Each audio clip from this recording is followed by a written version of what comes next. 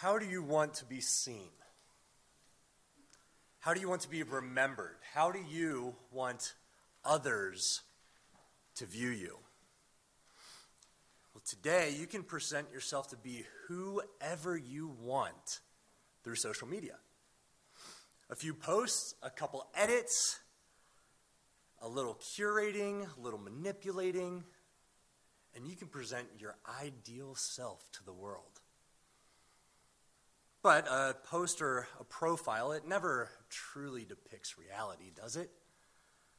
And sadly, this disconnect between social media and reality has been on full display recently in our news. You may have heard about Ruby Frank, a mom influencer from Utah, who was just given the maximum sentence for starving and abusing her children. Online, she had displayed a perfectly happy and healthy family. And you could have that exact same family if you just subscribe to her content. But reality, when the phones were down, when the cameras were off, her children experienced something much different. Today, terms like gaslighting and misinformation are common as we process what we see online. It's no wonder that Gen Z, the youngest generation who grew up with social media, they're said to be the most skeptical generation ever. Well, tonight, we're going to consider some curated content that is presented to us by God. It's a short verse, and God carefully crafts his words here. But while this verse, it doesn't tell us everything about God, it shouldn't leave us feeling skeptical. Instead, as we will see, it should lead us to worship God for his glory and his love. Our passage tonight is Exodus 34, 6 and 7. If you're using a Pew Bible, you can find it on page 74. Reminder, last week, June taught on Exodus 33, 18 and 19, where Moses asked God to show him his glory. God grants him his request. And we learned that God will be gracious and merciful to whomever he wills. From there, God gives Moses some instructions and prepares him to witness the glory of God. Tonight, we're going to see what happens next. Follow along with me, starting in Exodus 34, verse 4. And he rose early in the morning and went up on Mount Sinai, as the Lord had commanded him, and he took in his hands 2 tablets of stone. The Lord descended in the cloud and stood with him there, and proclaimed the name of the Lord. The Lord passed before him and proclaimed, the Lord, a God merciful and gracious, slow to anger and abounding in steadfast love and faithfulness, keeping steadfast love for thousands, forgiving iniquity and transgression and sin, but who will by no means clear the guilty, visiting the iniquity of the fathers on the children and the children's children to the 3rd and 4th generations. This statement, this revelation of God's glory, was a turning point in Israel's relationship with God. Exodus 34, 6 and 7, it controls Israel's understanding of God. It defines their relationship to God. And it dictates their communication with God. In Exodus 34, 6 and 7, it should control us as well. So my encouragement for us tonight is this. Remember that God's glory controls our worship. Remember that God's glory controls our worship. 3 statements that will help us unpack this main idea. 1, God's character reveals his glory. 2, God's covenant love expresses his glory. And 3, our worship displays God's glory. So first, God's character reveals his glory. When we think of the word glory, we think of what makes something great or magnificent or awesome. Glory has a sense of weightiness to it, a sense of power and majesty, authority. For us, glory is something that we chase after. It's achieved, it's earned through our accomplishments. So athletes achieve glory by setting records, by winning championships. Musicians achieve glory by writing compositions that will ring out for generations. We've seen in the book of Daniel that kings achieve their glory through their military and their conquests. But God's glory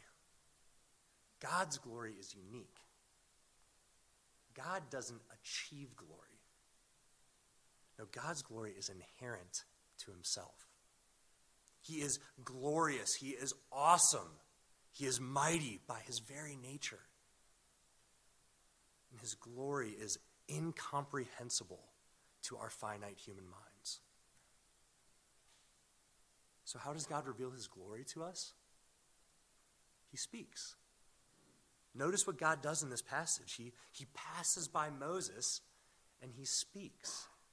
He proclaims, he communicates about himself in a way that we can understand.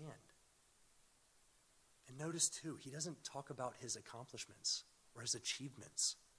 He doesn't start bragging about creation or the flood or Sodom and Gomorrah or the Exodus. No, he tells us about who he is. Verse 6, the Lord, a God merciful and gracious, slow to anger and abounding in steadfast love and faithfulness. While God could have proclaimed his power or his might or his righteousness or his holiness, he ties his glory here to his mercy and his grace and his love.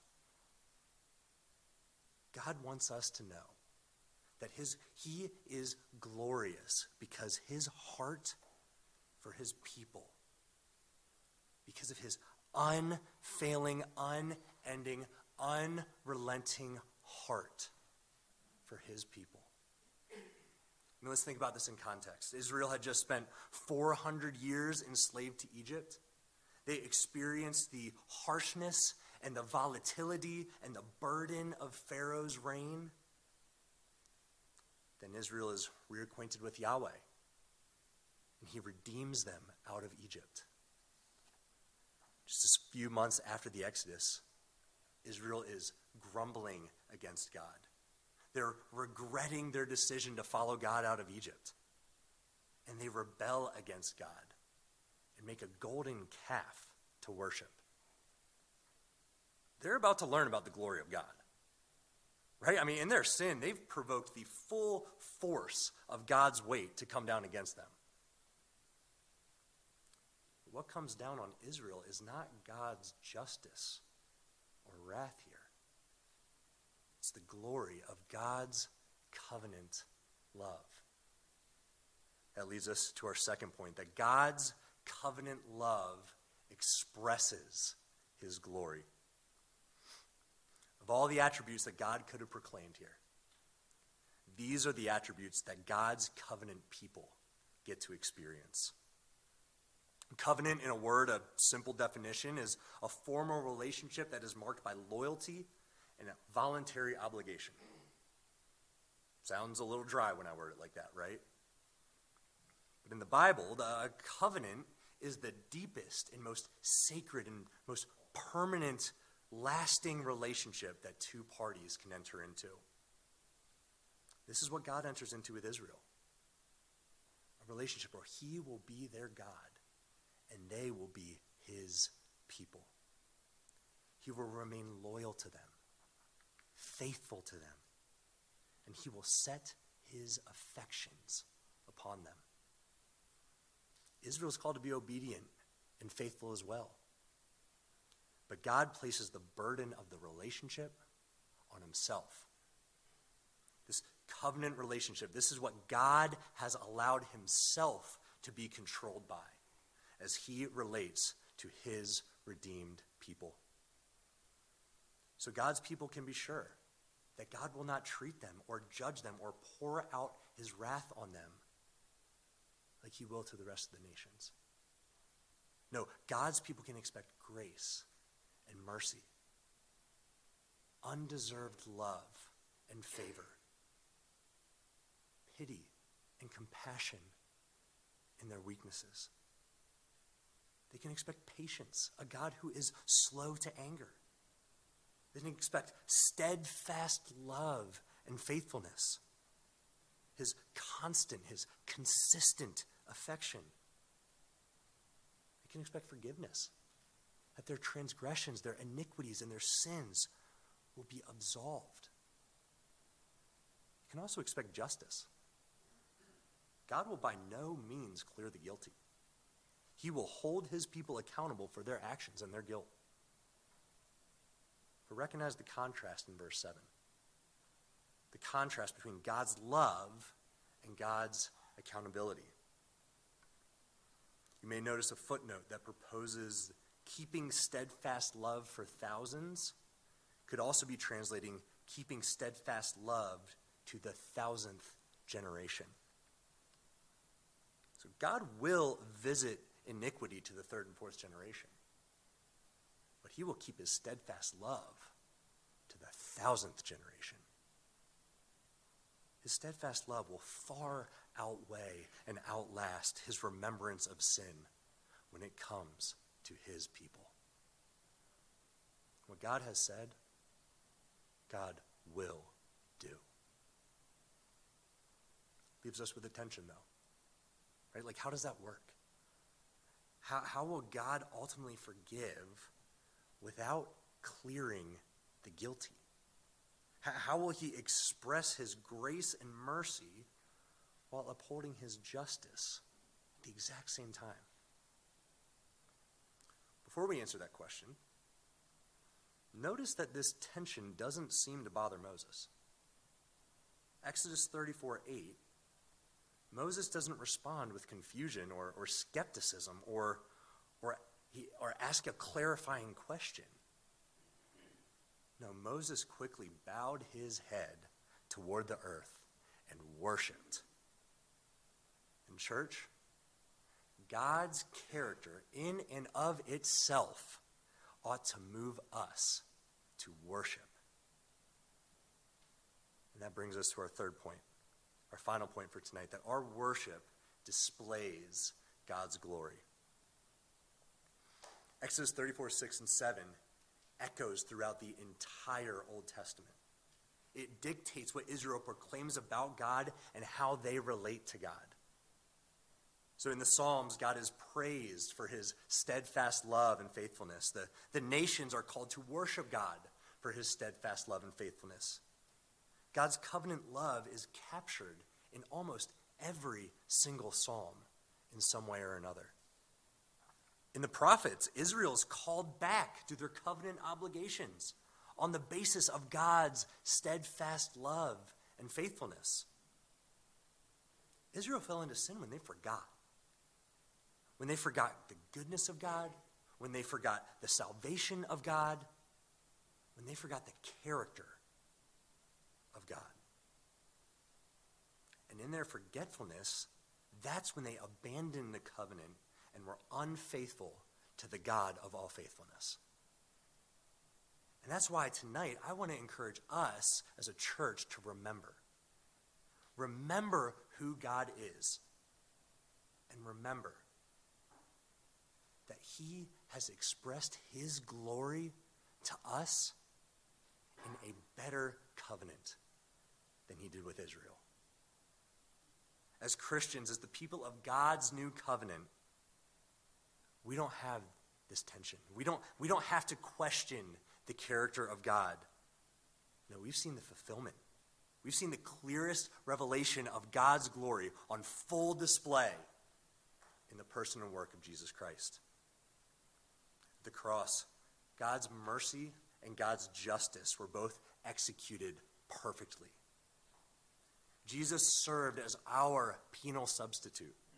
He bore our iniquity and took on the punishment that he did not deserve, so that sinners like you and me could receive a blessing that we did not deserve. A blessing that Christ earned on our behalf. The blessing of being in perfect union, perfect intimacy, and a perfect relationship with the God of all glory. When we remember that, we're moved to worship. And when God receives the honor and praise that is due his name, that's when we display the character of God and the covenant love of God for the entire world to see. We show everyone that this is who God is, and this is what it looks like to be loved by him. If you're here tonight and don't call yourself a Christian, know that God is extending the exact same offer to you that he extended to each member of this church.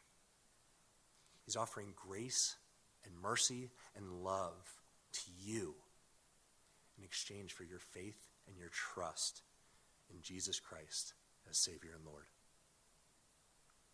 Christian, Romans 12:1, Paul appeals to us by the mercies of God, by that loving, faithful, gracious mercy of God. He appeals to us to present our bodies as a living sacrifice, holy and acceptable to God, which is our spiritual worship. Are we ever going to know everything about God? No, not in this life. But God has given us everything that we need for life and godliness. He has carefully curated and crafted all the content that we have about him so that we may know him, so that his glory may be revealed, so that his love may be expressed, and that his name may be worshipped. Let's pray.